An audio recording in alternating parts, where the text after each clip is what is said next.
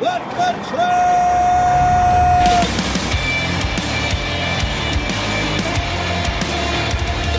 You are listening to What the Truck.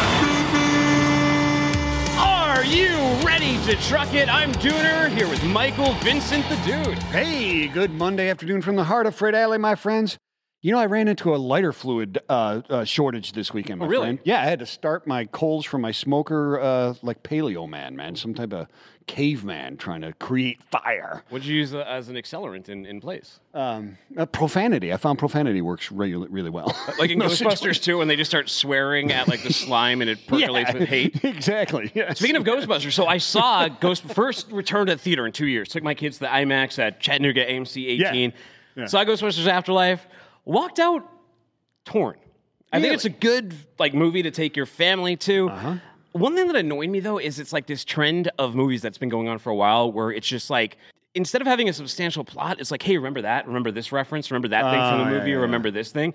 The Force Awakens kind of did that well, the Star Wars one, but this one, could have coasted on the story. But all in all, pretty decent. Okay, cool. All right. Anyway, today we got a great show coming at you. We have Mark Cushing, founder and CEO of Animal Policy Group, and he's going to be talking about the importance and value of pet-friendly animal policies for office workers, factory workers, and truck drivers. Big topic during the Great Resignation. How do you make the job sticky, and how do you make it attractive to other workers?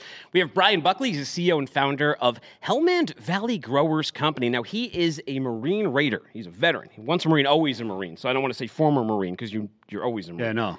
He has a cannabis company that donates 100% of the profits to studying how cannabis can treat PTSD, chronic pain, and other veteran issues. And they talk about some of the, not just the company, but some of the supply chain issues that has been hampering them. Very cool. Patty Pappas, co-founder of Hello Again, she has a very unique cannabis product she'll be telling us about. And she'll be talking about how it isn't the flower, right, or the oils that has been a problem, but all the other components. So that'll be exciting to learn about. Okay. Andy Owens is CEO at AM Transport. He's going to share his thoughts on workforce development and trucking. And Steve Ferreira, founder and CEO at Ocean Audit, Inc., he's going to hit us with his latest port report. We'll find out how containers are flowing as we race towards Thanksgiving. But first, let's tip the band. Redwood, a leading logistics platform company, has provided solutions for moving and managing freight for more than 20 years. The company's diverse portfolio includes digital freight brokerage, flexible freight management, and logistics consulting, all wrapped into a revolutionary logistics and technology delivery model. Logistics platform as a service, that's their LPaaS. Redwood lives at the intersection of logistics and technology, connecting its customers with the technology, talent, and expertise they need to win. Contact Redwood at, tell him, dude. Hey, redwoodlogistics.com. Let's talk to the founder and CEO of Ocean Audit, Steve Ferreira. I see him right there. Steve, thanks for joining us this morning. Hey, Tim. Great to see you. Hey, holidays are coming up, Steve. There's been a lot of turkeys in the supply chain. Let's start positive, Steve. What are you thankful for? Well, I could give you the stock answer, my family, my health, and those are all sincere ingredients towards a great Thanksgiving feast. But I have to thank my clients, and I have to also thank the whole concept of Containergeddon. I mean, I certainly feel even though it's been drastic for the import community, certainly with rates quadrupling, the number of errors that I found from my clients have quadrupled. So I've been a direct beneficiary of that as well. Yeah. So, Steve, good morning, or good afternoon, by the way. Welcome to the show. Let's take the other side, Steve. Who's the biggest turkey? Who's your turkey this year, man? Government. Government. Is that your stock yearly answer, or is that new this year? No, I just feel that when the government came out and said, hey, we're going to run these ports 24/7, that's the first thing the American public sees, that, the government is, really proactively taking the bull by the horns. But the reality is that very little, if anything, the government had a big stick and started whacking people around. But I think it's private sector that's helped to start to mitigate a little bit of Containergeddon. So are conditions improving at all? Let's talk about this, because the White House, they put out a blog last week. They were touting some of the empties that had been moved out of there. But at the same time, and as the LA Times was putting out port congestion eases, we had 86 container ships out at sea, record numbers. And I know that we're also pushing them 150 miles out. So what's going on at the ports as we head into Thanksgiving? I think you see a dichotomy of two different things happening here, Tim. You have new what we call sweeper vessels. And for those in your audience that don't know what a sweeper vessel is, it's really a separate non-scheduled vessel that's designed to come into a port and remove containers. In this case, the idea is to get the empty containers back onto a ship so the chassis are freed to take the loads, the congested loads out of the port. And the problem right now is that the Port of LA and Los Angeles have compelled a $100 plus port fee for containers starting today. Now, we don't know whether or not that will be waived again. I'm betting almost the ranch that fee, that dwell fee we call it, will be waived.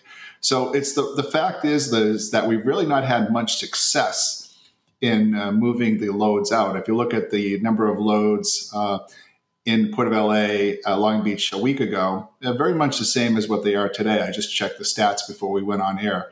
So I think it's really two factions fighting here, where we have to get the empties out to support the chassis. But on the other hand, you're right, we have 80 plus vessels still due in. So it's almost like a never-ending cycle that is not really going to go away on its own. It isn't, Stephen. I'm interested with these sweeper vessels that are coming in and taking these. We've talked about this before, but we've been having issues with getting exports out, right? Our main export is air, but we've had exporters complaining about the exports not going out of here. Does this muddy the waters, or do you feel like this is going to actually be a fix? I think that the sweeper vessels and the opportunity to move some of the empty containers. Keep in mind, some of the we don't have all the information yet on some of the vessels that have been nominated to do this manipulation, Michael, but they're fairly small, 2,000, 3,000 container capacity, and many of the experts that I've been watching the comments flying around on LinkedIn this morning, many experts don't feel that this is sufficient enough. So it really is kind of a chicken egg theory in terms of how it impacts both importers, exporters, and it's almost like a chess match at this point. Kind of, rook takes pawn.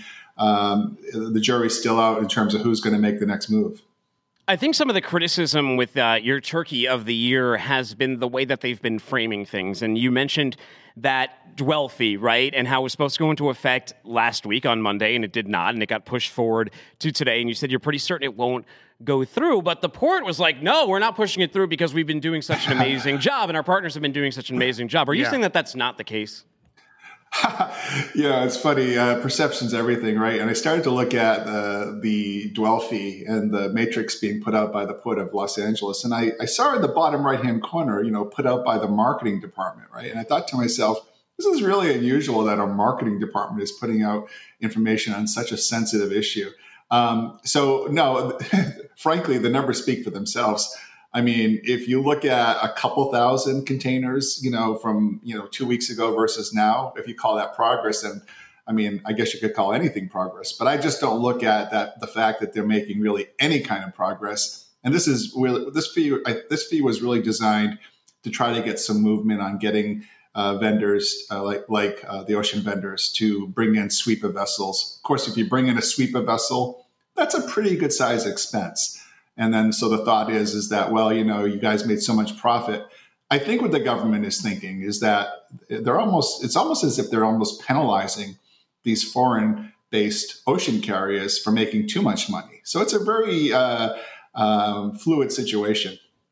It's very interesting. Now, Steve, with the high freight volumes and all sorts of new fees, right? You got the high freight volumes, you got all these new fees. All this means is new and more invoices and more complicated invoices, right? Can you talk about that, the auditing of these invoices, how important that has become right now? It's got to be more essential than ever.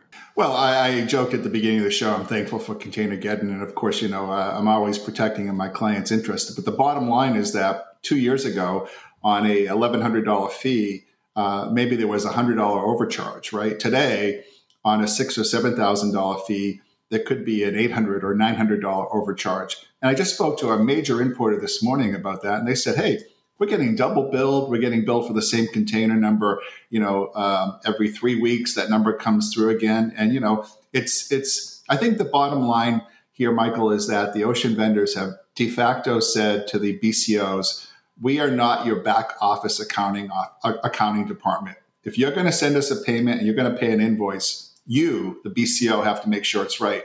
I think that's why a lot of BCOs are turning now to auditing services, even services like I offer, to make sure that they do get it right. Steve, before we let you go, let me ask you something. We invite you over for the What the Truck Thanksgiving. What are you bringing? I'm going to bring a deck of playing cards with Containergeddon, with the Joker being the Biden administration. Look, we don't even get. Look, did you know that we're going to talk about this later? Big deal, little deal. But a turkey is up like a Thanksgiving meal's up 14%. Yeah, you barely get anything with that list, and he's bringing a deck of cards marketing his company. What a shark! Next time, bring a pumpkin pie and some whipped cream. Thanks, Steve. Yeah, we're already out 10% more, Steve, and now he's going to take our money. Steve, where do we send them to learn more and get their audits looked at? I mean, their invoices audited. Well, you can always follow me on LinkedIn. I've got a huge presence there, or stevef@oceanaudit.com, or just ping me on LinkedIn is the easiest. So thank you so much for the great opportunity to work with the FreightWaves audience. Thank you, Steve. Thanks, appreciate Steve. it. Yeah, I don't know. All right, I'm rescinding my my Thanksgiving. Did he see invitation. the question beforehand, or what? I don't know. Like I was ready for that one. A deck of cards. I got a deck of cards, Steve. You're going to have to try harder next time. Andy Owen, CEO at AM Transport, is joining us now, and he thinks that the trucking industry could do a better job of engaging workforce development boards, and we'll find out about that. I haven't thought too much about this one. I don't know that much about workforce development boards, so I'm excited to learn a thing or two from Andy. Andy, thanks for joining us today. You're very welcome, gentlemen. Thanks for having me this morning. Jesus, first time I've sat in on your show, and you guys got a lot of energy. Kind of fun to be here. Thanks for having me. Oh, absolutely. Before we jump into that, hold on. Where are you sitting right now? Where are you guys located? So I'm in Southern Oregon. I'd like to say go Ducks, but after we got our fannies whooped by Utah Saturday, I'm going to just be a little bit quiet on that. Yeah. But I'm in Southern Oregon. Currently chair of the board for the Oregon Trucking Association, and I sit on several committees for the American Trucking Association. We're a three-generation company here. We run 130 trucks up and down the West Coast. So nice. Been in it pretty much all my life. No, nice. I hear you too. I had a parlay going, and like Baylor and Oregon was my parlay. You messed that I was doing fine. Baylor won. I was expecting a lot of Oregon, and guess what? Nope. It was a rough night for me, and it was a rough night very quickly. But tell us a little bit about the workforce boards. What's going on with that? Well, so, I find it's a topic that very few people know much about. And so the workforce boards were created back in 1998 during the Bill Clinton era, his first term in office. And basically what the Workforce Board Act, it's actually called the Workforce Innovation and Opportunity Act, acronym WIOA. But it was an act that was put in by Congress. And what it basically says is that every square foot of territory in the United States is going to have a workforce board over the top of it. And what these workforce boards do, take federal funds and direct them to your local employment offices and determine also in this thing which sectors they want to support. And I've found that transportation is not a very well supported sector in our workforce boards and consequently in our employment offices across the U.S. So I got appointed to my board here in Oregon back in 2015. And if you take a look at any state in the nation, if you Google up, Oregon workforce boards, you'll see that there's 9 areas of workforce boards. And the way that you get appointed to one of these boards is through a county commissioner or the equivalency of. And so what the idea of the workforce boards is determine what industries you want to support, which sectors you want to support, and then you allocate funds to help to create a workforce to support those industries. It's kind of a simple concept, quite frankly. It really is, and I really didn't understand it or know much about it. So who needs to get involved with these things? Are we talking about educator? Who needs to get involved with these boards and how you do it? Well, so I'm in transportation, obviously, and so transportation is my deal. So my goal is to get a transportation representative on every one of the workforce areas across the United States. And, it's a big push right now. And in Oregon, we've gotten 3 individuals on the 9 workforce boards and soon to have a couple more, it looks like. And, I find what I find is people have taken transportation for granted for the most part over the years. Now, of course, with the supply chain crisis and what have you going on currently, transportation is kind of front and center and top of mind share. However, years past, trying to get transportation's fair share of training dollars has been a push and a struggle to get it. So I would encourage anybody to, that's got an interest in workforce development, which we all should at this point of the game, take a look and find out where your workforce is. They all have websites. Contact your county commissioner and show an interest in getting aboard with it. So, and what is the experience like for a company or a representative who wants to join up with one of these workforce boards? What kind of commitment are we talking about, and what are they going to take away from something like this? So, like in any volunteer position, you can get out of it. You're going to get out of it what you put into it. You can make it a full-time job, or you can make it just a hobby. I chose to get into it kind of with both feet because it's just kind of a passion for me. The more I got into it, the more I thought, I can do some good here. And I have here in Southern Oregon. And we're really starting to turn the boat here in Southern Oregon with the two other workforce areas that we've been able to get transportation representatives on. The other thing I didn't mention either, I'm going to go back to what a workforce board looks like. So by definition and by law, a workforce board has to be made up of a minimum of 51% private industry representation. So that means that a workforce board is going to have at least 51% industry representation. So it can't really be overrun by government mentality. Workforce, and industry has the majority of the votes on how the funding is going to be allocated. Yeah. So, Andy, in your opinion, how can we do a better job of attracting and also retraining drivers in our industry? Wow, that is a real difficult question, and I'm not sure what the solution is because I'm across the industry. We're seeing trucking companies throw every. As the old saying goes, you wing enough mud against the wall, something's eventually going to stick. Yeah. And so far, I don't know that we found anything that's going to stick yet. I mean, it is just such a turmoil in the trucking industry. I know here throughout pretty much Oregon, every trucking company has got anywhere from 10 to 25% of their fleet parked because of lack of drivers. And how do we retain them? We just have to continue to do a better job of improving our processes, reaching out to our drivers, finding out, what are your needs? What do you need more of from us, from management? I think that's really where it's got to start. Now, do you think engagement with these workforce boards and getting involved with them can help keep those trucks rolling and help get drivers in those seats? Well, no, really what it's going to do, it's going to drive more government funding, the WIOA funding towards and making it available in our employment offices to train new truck drivers and hopefully to promote the industry more. The one thing the trucking industry has lacked at horribly is promoting the industry, just what a great job it can be. Because you really can make a good family wage living being a truck driver. Yeah, no, all excellent points, Andy. Thank you for giving us some insight in what goes on with these workforce boards and the situation over in Oregon. Before we let you go and you throw out your plug on where to go, you're coming over to the What the Truck Thanksgiving. What are you bringing to our table? So I'm bringing you a turducken. Ooh. Oh, nice. I'm bringing a fire pit, a couple guitars.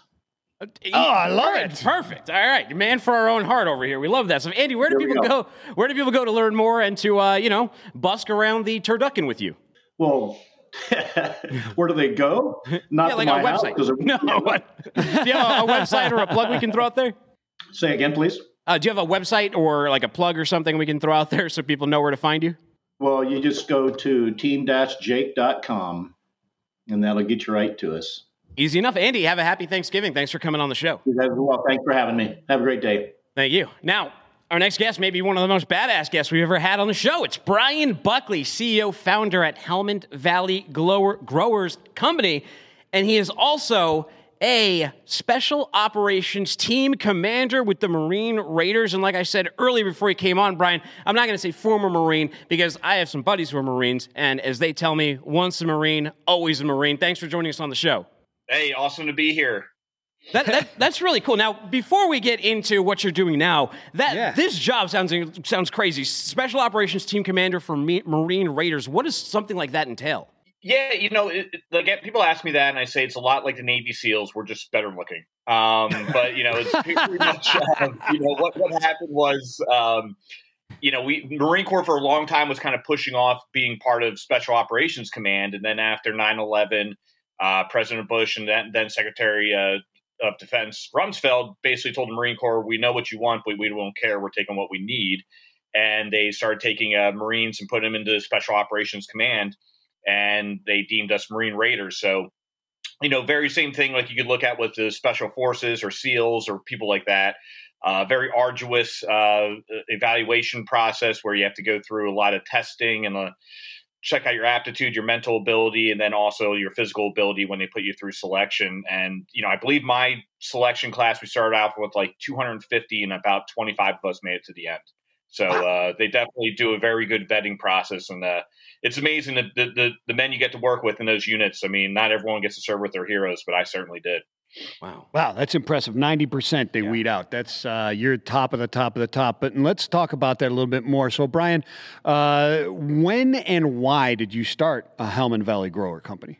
It really came off from a byproduct of our nonprofit that I started back in 2016 called Bowder Brothers Foundation. That's when I really started noticing what was going on with our American heroes when they were transitioning out of active service. There's a lot of great nonprofits that support them while they're in service, but kind of seemed like there was a void when people left. And it's been getting better, thankfully. There's been a lot of great groups stepping up to help out military veterans. And we went through a 3-tier approach of a personal, medical, and economic. So kind of a big brother, big sister network, help out with VA disability claims. If you needed treatment, help the veteran get the treatment they needed. And then the last part being the economic phase of helping that veteran find a job. So they, in hopes that we can avoid a mistake they can't come back from. And then during all this, I'm 100% disabled myself, 100% post-traumatic stress on top of it, and just was having a horrible time sleeping. And one of my friends recommended medical cannabis to me, and I tried it. I loved it, and really started thinking, how can we make a bigger impact with this? So I had an opportunity to talk with some members of Congress and said, what would we have to do to get medical cannabis into the VA system? And they said, if you can get data and get American doctors, you're going to have a good argument. So we were able to partner up with a firm out of Israel called Niamedic Healthcare and Research Services, and also University of California at Irvine as our American face. But then we knew, how are we going to pay for this? So we looked at a Paul Newman salad dressing bottle where it says 100% profits to charity. Yeah. So we talked to our lawyer and our CPA, and they're like, you can totally do that. So we said, well, let's go make an adult use brand that we can launch here in California and keep a steady revenue stream going into our nonprofit, and then also see if we can kind of rally the cannabis community around us. So we launched Helmand Valley Growers Company in 2019. We made our first sale February 2nd of 2020 and have been rolling ever since. And literally the funds that we're getting in have helped pay for our medical cannabis research. All of that is incredible. I got to give you a little cowbell for your service, for all of this, for taking a bad situation, a situation that isn't exclusive to you, right? A lot of veterans suffer from the same condition. So it was very cool of you to do something that can not just help yourself, but to help a bunch of people who suffer from this. Veterans and truckers, they remind me a lot of one another in the sense that a lot of companies will say, thank a trucker, they'll throw the hashtag out, or Veterans Day will come up and they'll put a meme up and they'll thank all the veterans for their service. But when it comes to actually helping them and funding programs and all of those kind of things, there's a shortfall, right? There's more companies that could be helping out in that way. Your products, they're marketed. We have some pictures of his products. Can we show those? I found it very interesting because you're marketing in 2 ways here. You're marketing not just on to the veteran market, but you're also marketing a bit on nostalgia. I think one of the lines on there is remember that feeling of grinding up the bud and rolling it up. Talk a little bit about that, about having to become a businessman and actually market these products. Yeah, I had one really, really fantastic businessman who helped mentor me in the beginning. And, he told me, he goes, do you realize what you're sitting on right now? And I'm like, I don't know. I'm just trying to get this mission done. He goes, you guys have an amazing brand. He's like, I know you guys weren't running around in Helmand province in Afghanistan thinking, oh, hey, we're going to make a really cool cannabis company one day. But he's like, you kind of are, because you guys have a brand with a mission, a brand with a soul. And even if you look here at some of our pictures, HVGC, that came from our unit, where if you served in the Helmand province, you became part of the Helmand Valley Gun Club. So you get an HVGC tattoo on you. I have one on my bicep. If you look at the star constellation there on the cannabis flower, that is a Southern Cross constellation that can only be seen in the South Pacific. So the Marine Raiders of World War II utilized that star constellation to do celestial navigation, get to and from the objective. So we wanted to incorporate that, saying, hey, we've had a lot of great men and women go forward and fight for our country and return in the physical sense, but maybe not spiritually. And here at Hellman Valley Growers Company, we can be that beacon in the night that can lead these veterans to live the American dream they fought so hard to defend. That's really cool. Thanks for those background things, because we'd have never noticed that. I know I wouldn't have. A veteran would, though, maybe. Yeah, a veteran probably would. I'll have to ask my father-in-law. He probably knows all about it. But so tell me this: how is the United States in dealing not only with the post-traumatic stress disorder and that type of stuff, but also utilizing the cannabis? How are we compared to others in the world? You said you're working with some people in Israeli. They've got a fairly badass military, I've been told. How are we advanced as far as other countries like Israel, et cetera, in accepting and making this a priority? It's a very interesting question. I would say in terms of where Israel is compared to the rest of the world, I mean, they're probably like 2 to 3 decades ahead of us. They've been looking at this for a while. Dr. Meshulam was the guy who really started splitting everything and seeing the benefits of medical cannabis, the discovery of the endocannabinoid system, and all that. Now, actually, it's easier here in America if you're in a state that has medical cannabis program to get a medical cannabis license than it is in Israel, where they make you go through like 2 sets of opiates, and if they don't work, then they'll give you a recommendation for cannabis. But I think we're behind as a whole in the world, but we're starting to pick up a lot of momentum. I mean, you can look at some of these polls. We work with people in the government a lot. So, for example, we were talking with a senator in Arizona, and it's like, I'm looking at one of these polls, and it says 87% of the people in Arizona support the VA giving cannabis to veterans. And I'm like, the way our political climate is today, have 87% of the people agree that Monday falls on a Monday. So I'm like, that's almost an overwhelming number, where I think we are all starting to kind of catch up.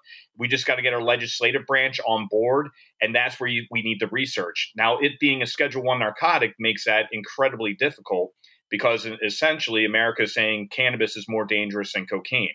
Yeah. So, we can start moving that thing down the schedule to get to a Schedule III would be amazing, because that would take care of some of the tax codes that we have to deal with. But I think there's just so many groups now coming out starting to do the appropriate research. They got some big names behind them.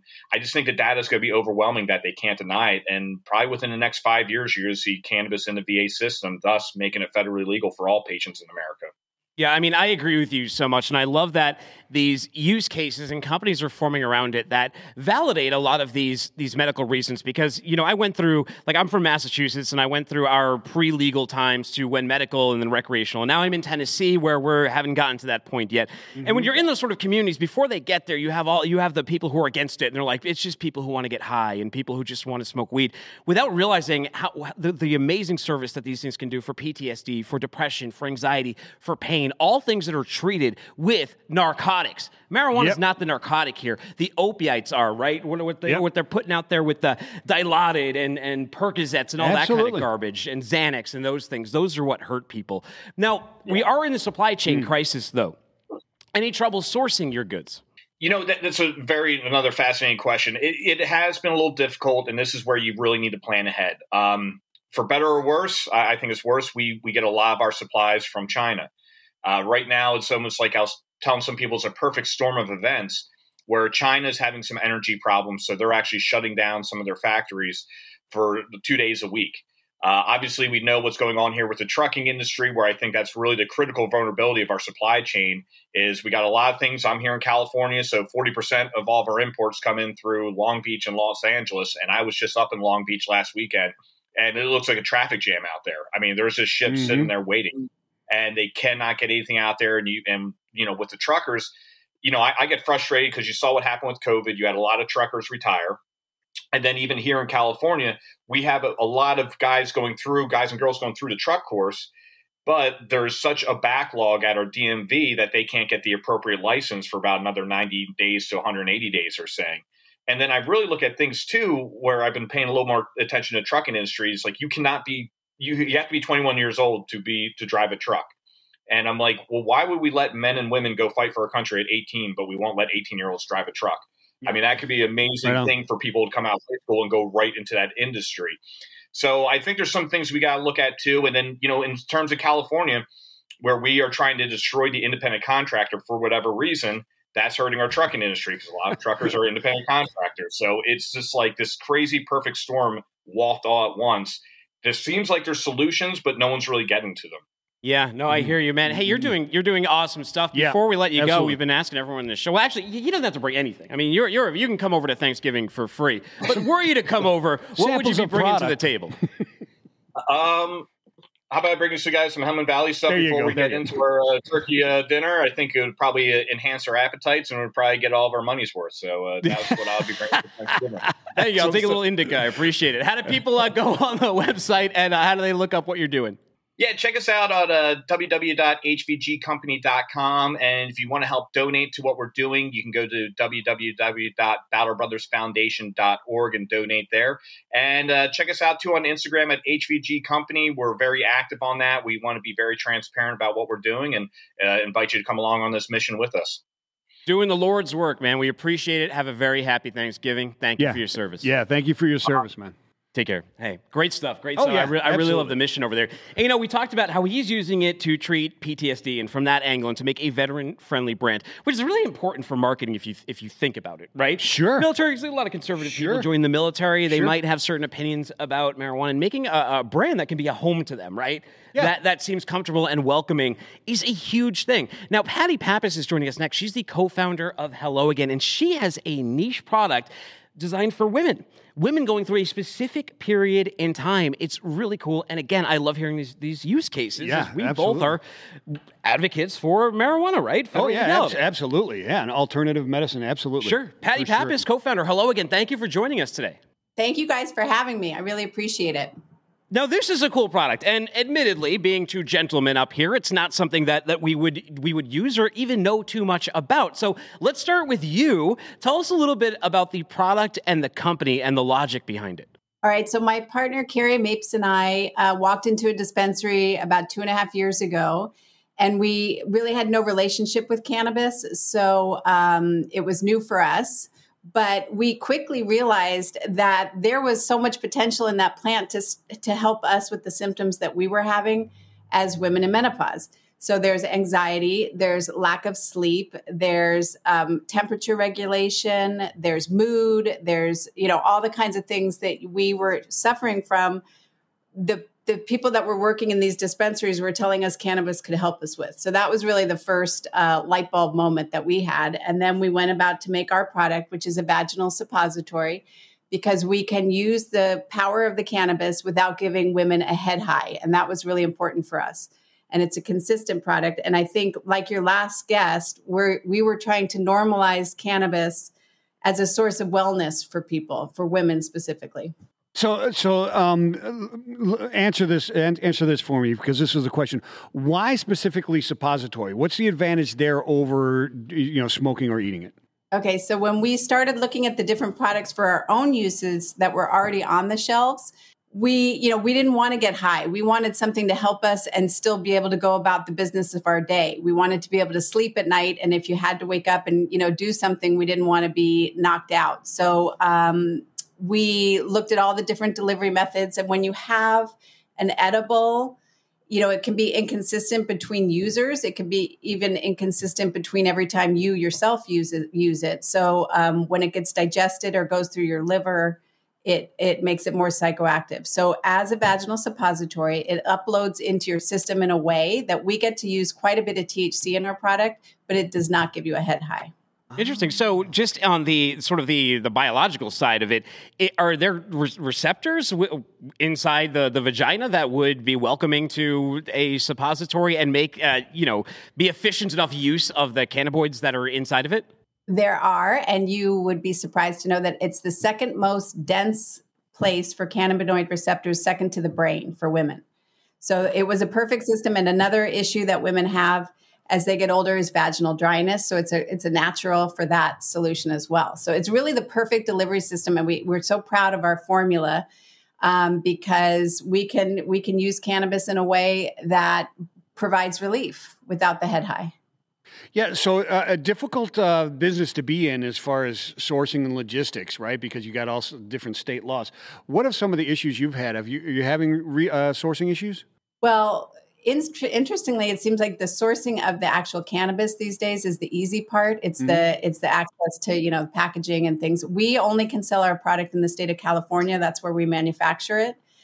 And so, it would be great to be able to cross state lines someday with our product, but we can't do that. We're looking into setting up in other states. But for us, I think it's the ancillary products. And it's also kind of the lack of labor, people leaving California for less expensive states. And we take a certain amount of education for our products. So when we go out into dispensaries or delivery services, it takes a little explaining, as you can probably guess. Sure. And so, there's a certain level of salespeople that we've lost over the last year, just because California is expensive and people can work at home and they can now live, closer to their parents or whatever the issue is. So that's been our struggle. Wow. Yeah. I mean, nobody's been immune from the Great Resignation. Everybody's hiring and everybody's hiring because everybody's leaving and everybody's leaving because everybody's hiring and getting other opportunities. So it's been a challenge. And I hear you on that training thing. And I think that across a lot of sectors, we're starting to see sort of these different shortfalls, Michael Vincent. But, we had your packaging up there and I found it very interesting because it did look like something that you would find just in the feminine health aisle at CVS or wherever. It doesn't have like pot leaves all over it and it isn't garish and it doesn't have someone in like a do-rag or something. Very deliberate choice, right? Are we at the phase here where we're trying to normalize this as a medication for a broader populace?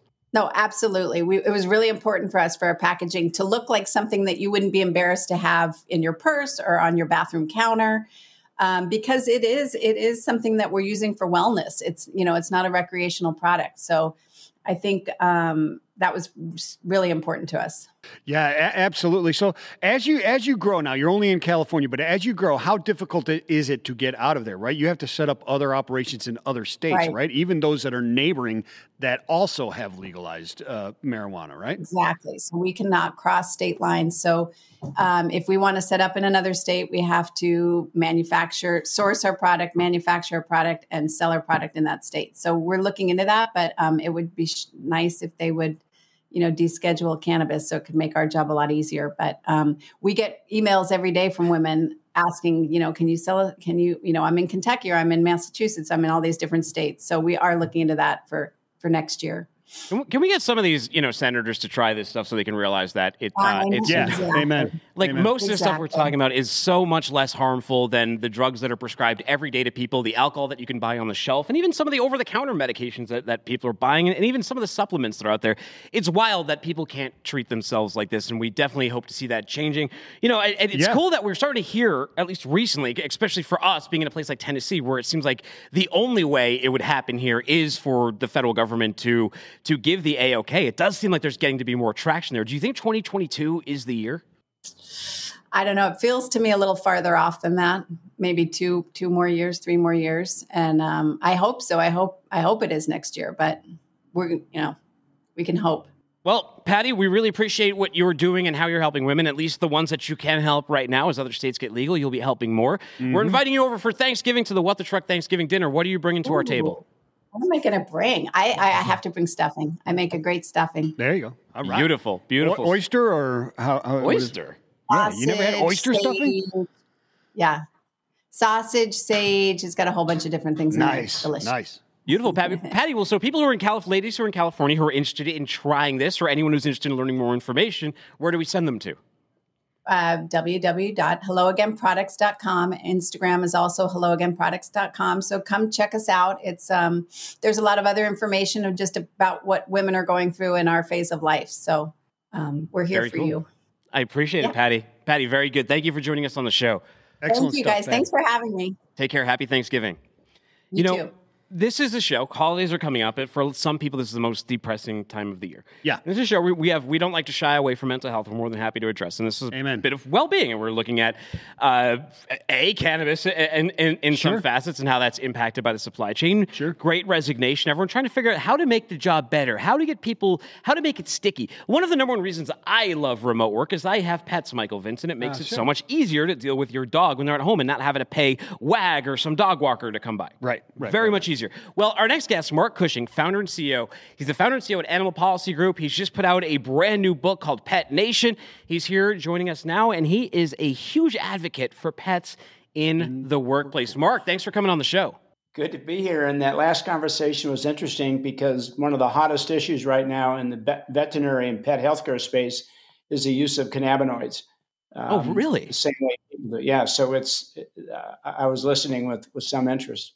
Now, when we have a lab, and she can get very anxious, especially like 4th of July when fireworks are going off. And last year we took her cross country because it was the middle of the pandemic, so we had to drive from Tennessee back to Boston and back with her. And we gave her some of the CBD, and it seemed to help. So I can totally see how the pet market is getting really excited and really interested in treating pets. Now, what's really cool is you wrote your book. I looked through some of it. And it was talking about from the perspective of like millennials and millennials coming in leadership and how millennials think about their animals. And it made me start thinking about the Great Resignation. How do you make jobs stickier? And things like pet insurance and pet policies and work from home or being able to bring your pet in all seem like great ways to do that. Mark, talk about it. What's the situation with pets and work life right now? There is a seminal study done by a good friend of mine, researcher Carrie O'Hara, that blew everybody away. And I remember watching her presentation. She's now a partner in my group. Which showed that even non-pet owning employees like their company better, like their boss better, like their fellow workers better if it's a pet-friendly company. Now, you can be pet-friendly in a lot of ways. You can allow dogs on the premises 1 day a week, every day if you want, once a month. You can have pet insurance, pet telemedicine benefits, paternity leave. So when you adopt or buy a pet, you get 2 weeks off as if you'd had a baby, and similar things. And let me tell you, people began to wake up, still kind of smiled and said, yeah, that's cute, but isn't it messy and isn't it a hassle? Not really, but that was first blush. I think it's now a central issue in companies negotiating with millennials about coming back to work. What do they want to avoid? They want to avoid commuting. That makes sense. They like the freedom to be home some, but you know what they really want to avoid? Saying goodbye to their puppy or kitty. Or taking them to a daycare or bringing a sitter or just putting them in a crate the old-fashioned way for the next 10 hours. And I know part of the issue is both staying at home with a pet or could we bring our pet to work? And those conversations are active right now, and I think they've picked up the pace dramatically. I'm sure they have, especially as a lot of people come back from the great work from home experiment, and a lot of people are staying there. Do you think that experiment and what is going on right now has, and not that it was really an experiment, but you think that has really lessened some of those the employee-friendly office concerns? Yeah, yes, I think it has for sure. I mean, let me give you 2 examples, and let's go back 20 years, 10 maybe, but let's say 20 to be safe. 20 years ago, if you saw a dog in a hospital, somebody was told to run down the hall and get the dog the hell out of the hospital, period. Mm-hmm. Today, you can't find a hospital that doesn't have an animal-assisted therapy dog in the hospital, multiple ones usually, who are part of treatment plans. So we've gone from no dogs allowed to you're part of the nursing team, if you will, to get the patient back in good shape. Same thing with hotels. 20 years ago, walk into a lobby with a dog and it's like, hey, out of here. Certainly get the dog out of here. Now, national, very hip chains like Kempton's, Marriott, by the way, is fully pet friendly, but Kempton's has a wonderful policy. They have special floors for non-pet owners. Now, you told me 20 years ago that we'd have hotels saying, well, if you don't like pets or have a pet, you could stay on the 4th floor. Just understand that the rest of the hotel is completely pet friendly and watch wherever you step. So the mentality's changed. It preceded millennials. They were the kids, if you will, at the time it began to change. But millennials and Gen Zs it's like on steroids now. And what they want for their pets is what they have for themselves. Food, healthcare, amenities, access, you name it. And that's not changing. It's not a fad. That's just only going to pick the pace up. Instead of like smoking and non-smoking, now it's like pet or no pet for the floor at the hotel. We deal with, a lot of our listeners are in offices, and a lot of our listeners are also in a different type of office, a truck, right? Yeah. I think we have some pictures of truck drivers with their dogs, so if you guys can show those. But have you looked into the value in non-traditional offices and the retention there? Because I know, like we had a radio show on Sirius XM, and when I did a Dogs in the Cab episode, I never had more calls by drivers. People are incredibly passionate about their animals, factory workers as well. Talk a little bit about that. Yeah, those are great.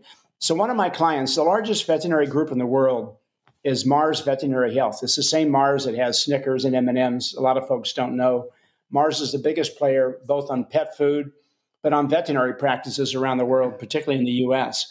And their largest brand, if you will, is Banfield Pet Hospitals. And Banfields are in virtually every city of any size around the country. The I-5 corridor, and so you folks know that well. I've lived in Tennessee before, but I'm from the West, and I live out West now. From San Diego, from the Mexican border straight up to Vancouver, BC, you take I-5. And Banfield has had for years a dedicated group of Banfield clients that bring their pets wherever they go, and they know along the way there's a Banfield Pet Hospital. They schedule regular wellness visits, vaccinations, get any problems addressed. And they're the most loyal, attentive pet owners Banfield's ever seen. So what you captured in those great pics is reality for veterinary practices. And I was surprised how systematic and organized it was. No, I like the fraternity leave, but Michael Vincent, he's a little bit older than me. Not a full-on boomer, but he was kind of okay close. Boomering the fraternity leave. He was like, sure. I don't know about that one. What? Sell us on the fraternity leave. Michael, I'm a lawyer right off the bat, Michael, so these kind of ageist comments we can deal with. Thank you very much for your support.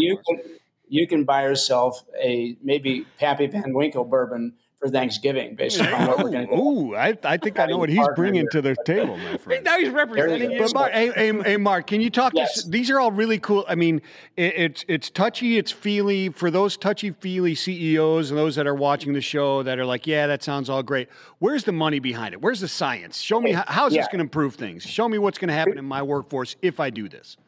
Two things. You said science and money. I'll cover each in 30 seconds.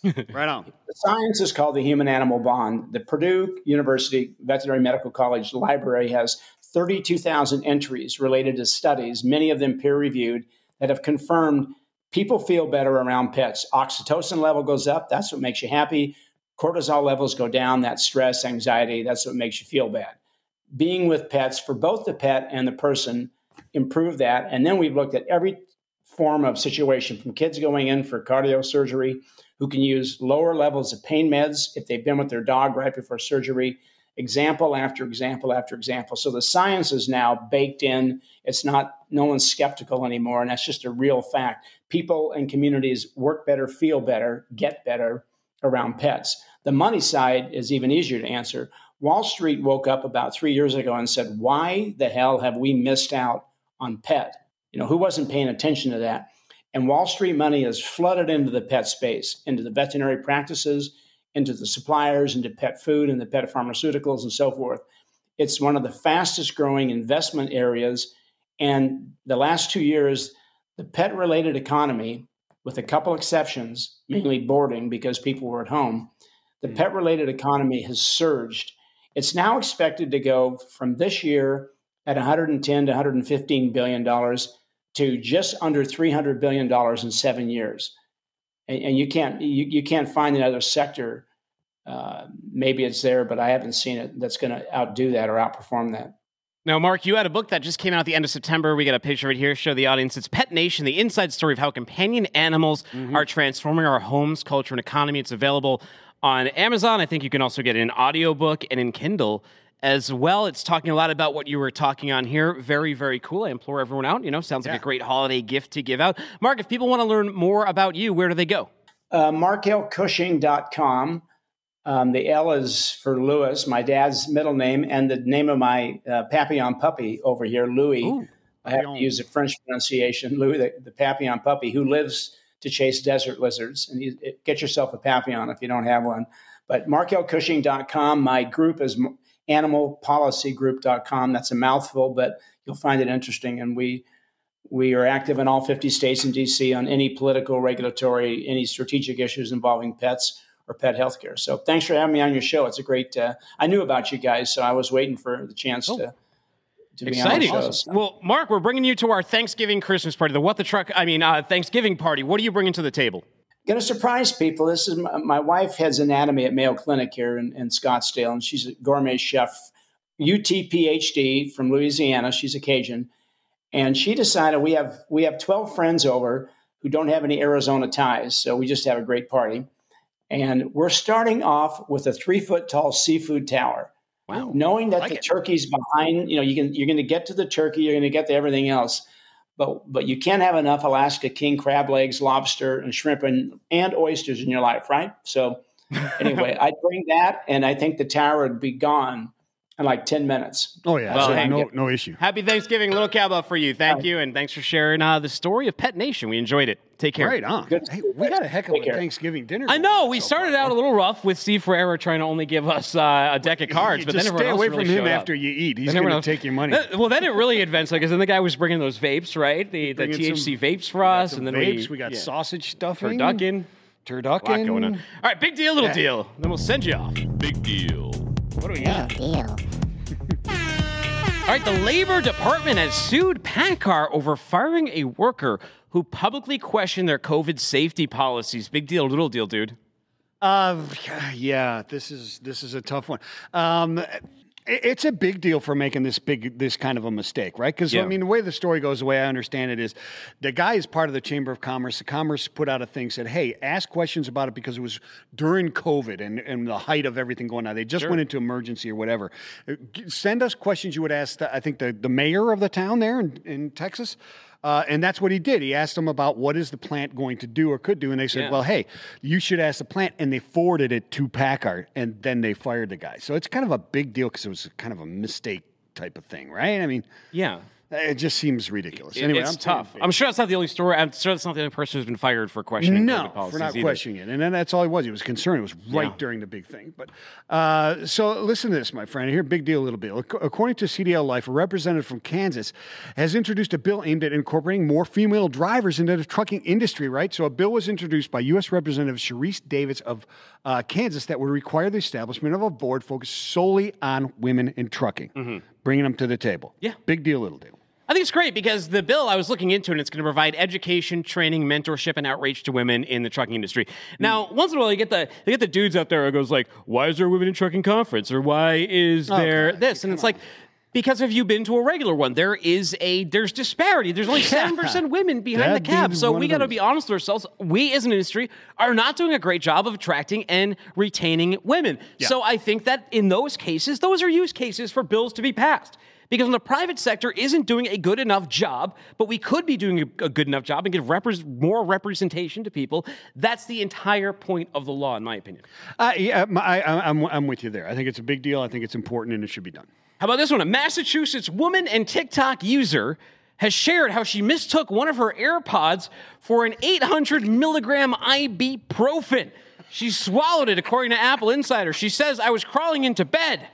I had an ibuprofen 800 in my right hand, and in my left, I had an AirPod." Let's see, do I have a prop here? In her left, she's got the AirPod. I don't have an ibuprofen, but, you know. It's a good thing it wasn't a remote control. She says, or one of those suppositories. She says, I threw something back, took my water bottle, and took a sip. Then I realized it wasn't the ibuprofen. She tried puking it up, and it wouldn't come up. Eventually, it did pass through the natural course of things, and she said she will not be putting this back in her ear. Big deal or little deal, Michael Vincent? How did that happen? I mean, it's. I'm saying it's a little deal, but I agree with you. It's a good thing she didn't have one of those suppositories in her hand. Yeah, that would have been a problem. Well, big deal, little deal. CMA CGM Group will donate and distribute 2,000 turkeys to Savannah families. For this Thanksgiving, supporting Feed the Hungry. Now, here's the other thing. Ed Eldridge, President CMA CGM Partners and APL North American, will be on site and available for interviews as well. Will be Representative Carl Gilliard. Now, 130,000 Americans across the country is what their aim is through these charitable donations. Sure. Big deal, little deal. Yeah, 12,000 turkeys are coming into the Port of Savannah. Hell yeah. Down here, southeast. Yeah. Of course, a big deal. Good job by you, CMA CGM. I wonder if that's because Charlie Dahoney came over there in their development lab. Maybe he has a good influence. Are they turduckens or just straight up turkeys? I don't know. But here's our last one of the day. Farm Bureau's 36th annual survey indicates the cost of this year's classic Thanksgiving feast for 10 is $53.31. Yeah. That is $6.14. That's a 14% increase from last year's average of $46.90. I was looking at the listing here. You don't get any beverages. You don't get any appetizers. You get a 16-pound turkey. There's a gallon of milk right here. You get 2 frozen pie crust, 30 ounces of pumpkin pie mix. whipped cream. I mean, I feel like I can barely take a basket up to the register these days and get out of there for less than $100. I'll tell you this: we're not getting a turducken. We're not getting a 3-foot tower seafood. Not with that. Yeah. Well, good thing that they're bringing all that extra stuff now. Because are you going to hold the family to the budget of $53.31? I already did. Yeah. You need approval. I go by this every year. Last year was $46. Sign off on it. Yeah, absolutely. Hey, everybody! It's been a great year so far. Thank you for joining us on this Thanksgiving episode. We will be back next Monday. We're breaking for the holiday. There will be a What the Truck newsletter tomorrow, so subscribe to that freightwaves.com/WTT. Find us on Twitter in the meantime, at Timothy Dooner. That's at Vincent the Dude. Hey, tell them how to be this Thanksgiving. Hey, peace and love. Spread it everywhere like gravy.